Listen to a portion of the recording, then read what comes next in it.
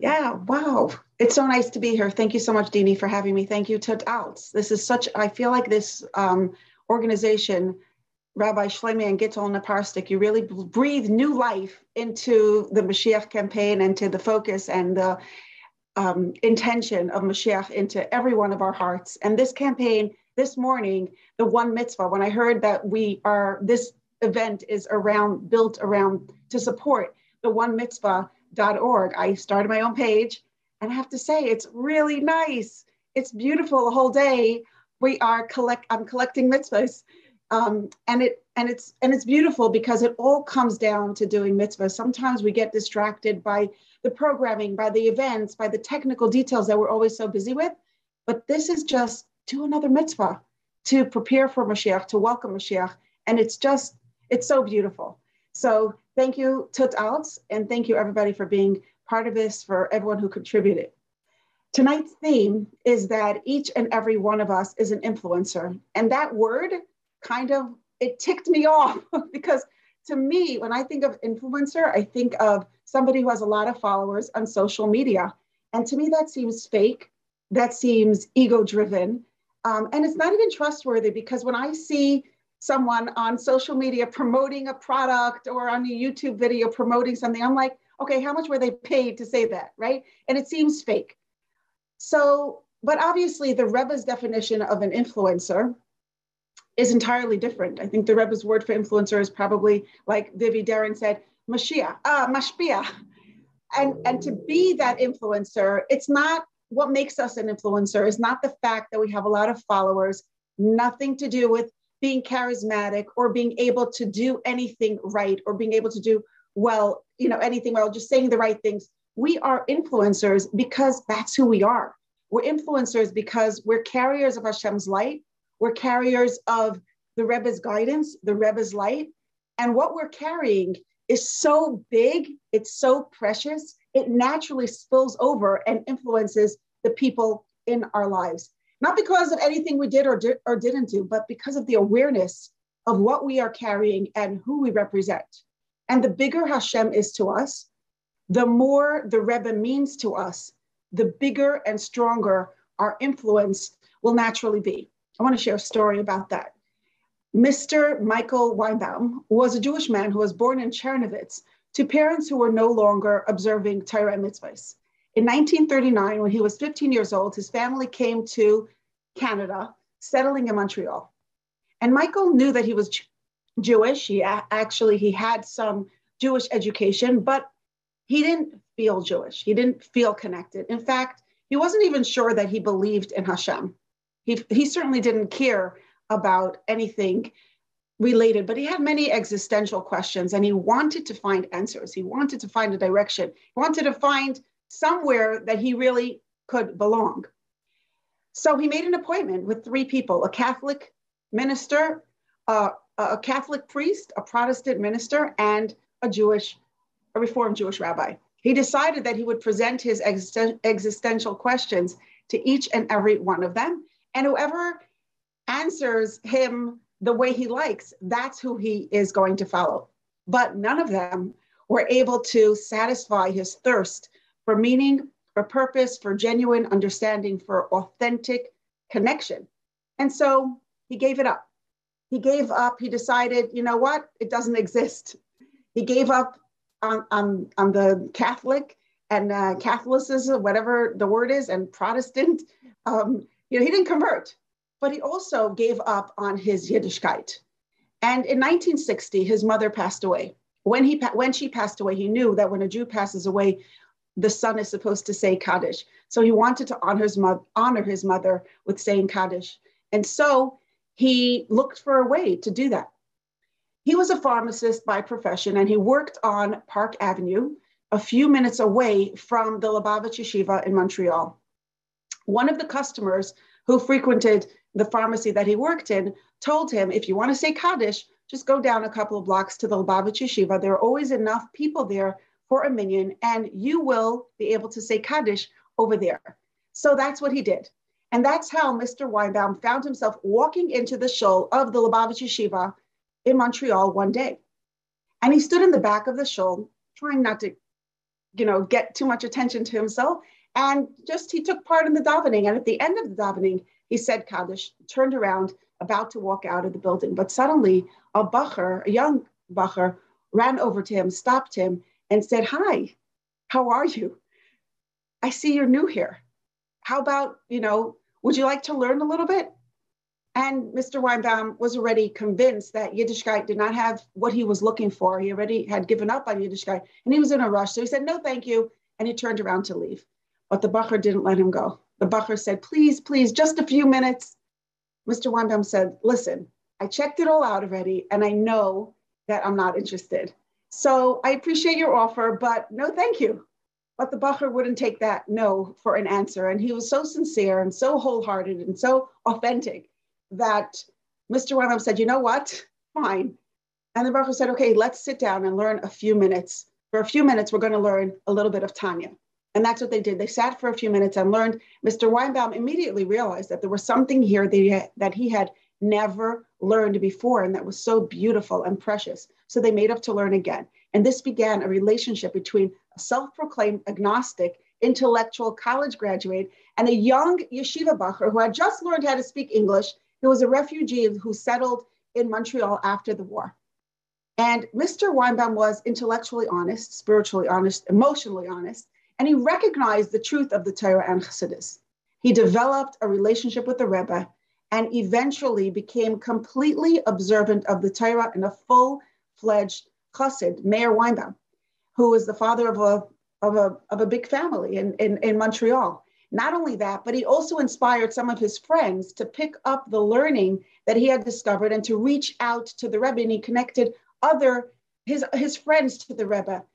And the bacher and the chain of connection that he started that day, or that was launched, the seeds that were planted that day, are growing and continue to give forth fruits to this very day.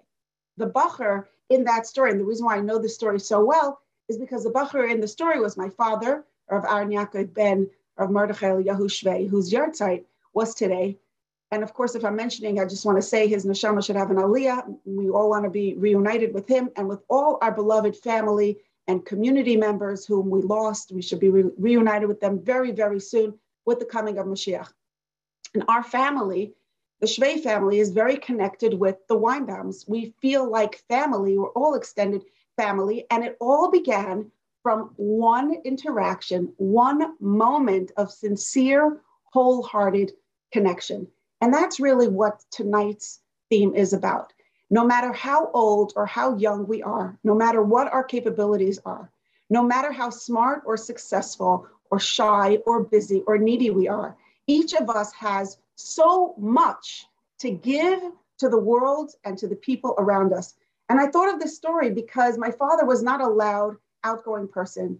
He was refined, he was soft-spoken. And as a bacher, he was so shy. It was not easy for him to walk over to a person he didn't know and encourage him to learn. Most of us say, it's not my type of thing. I'm not an influencer. I'm not this type of person to reach out. I'm not a teacher. I'm not a speaker. I'm not the kind of person who does this. But that language and that math could work when we're using, there are people out there who like being influencers. They want to have a lot of followers and they want to be busy and they want to be in the public limelight, and it's all about them. But that's not the kind of influencers that we're talking about. Because when there's a fire burning and we are in the position of saving someone's life, we don't think about if we like it or we don't. We don't have to be a firefighter to give somebody a hand and help them walk through the smoke and help them get through it, right? If they're right in front of us, we don't have to be a firefighter. We don't have to wear the label influencer. We don't have to have a following to make a difference to somebody's life. All we have to do is carry something and be committed in a way that's bigger than ourselves so that it naturally flows from us. And if you're on this call, and if you're listening now or you're listening to the recording, it's because you and I, each of us, is charged with a mission to let everyone know that Mashiach is coming and to prepare, to inspire and motivate and encourage everyone we know, beginning with ourselves and our families, to prepare for Mashiach. And with that, we're really saving lives, because without that direction of Mashiach, without the clarity that all of this is leading to Mashiach, we could really feel like the world is falling apart. But when we know that Mashiach is coming, we know that it's not falling apart. It's coming together in exactly the way it needs to for Mashiach to come. And what we could do is not wring our hands and get hysterical and sit and worry, but we picked a side. We picked a side. We picked that we want to be in the reality of Geula and focus on that. And we have what to do. It gives us where to put our energy. It gives us where to put our attention. And it helps us be part of the solution instead of marinating in the mud holes of worrying about the problems. So we can do this. We can do this by inviting people to learn, by inviting people to connect, to get involved in preparing for Mashiach, and doing everything that we can. And I love this campaign because it's just as simple as that. Do another mitzvah. Just do one mitzvah. Take on one mitzvah that we do every day for as long as it takes for Mashiach to come. But I think there's something that gets in our way. I know that this is what gets in my way. I think, who am I to say something? Who am I to speak up to this person or to that person? They're not interested. I'm not going to make a fool out of myself. But let's think about it for a minute. A young bacher really barely knew English, noticed a person standing in the back of the shul, dressed very differently probably from the Hasidic garb that he was familiar with, who was quite a few years older than him. And he could have easily said, you know what? Leave it for someone else. Let someone else reach out to him. Could have easily not noticed him and been focused on his own stuff. But if we learned anything from the Rebbe, it's to notice and to care and to reach out and not back down just because someone isn't interested. You're pushing me away, but I'm not going away. I'm not going anywhere. I'm not giving up. I believe that this little book called the Tanya has something that you need, something that you cannot live without, because I also can't live without it. So let's learn it together. Not because I'm an influencer, not because I'm better than you, but because we need this. We all need this. And because to let it flow, to let it run through, to let it roll, to let everyone pick it up and be touched by it and be carried by it. So that's that. But the thing is, I think also we're shy. We're insecure. We feel like maybe I don't know. I want to just conclude with one story. Reb Shneur Zalman Garelik was the Rav of Kfar Chabad for many years. And before he became the Rav, when he was asked to take on the position, he went into Yechidus with the Rebbe. And he told the Rebbe about the offer to become the Rav. And he said, but Kfar Chabad needs a Rav with more stature. The community needs a Rav who's more respectable, who has greater distinction and prominence. And when he said this to the Rebbe, he meant it. It wasn't like the kind of, fishing for a compliment. He really felt inadequate.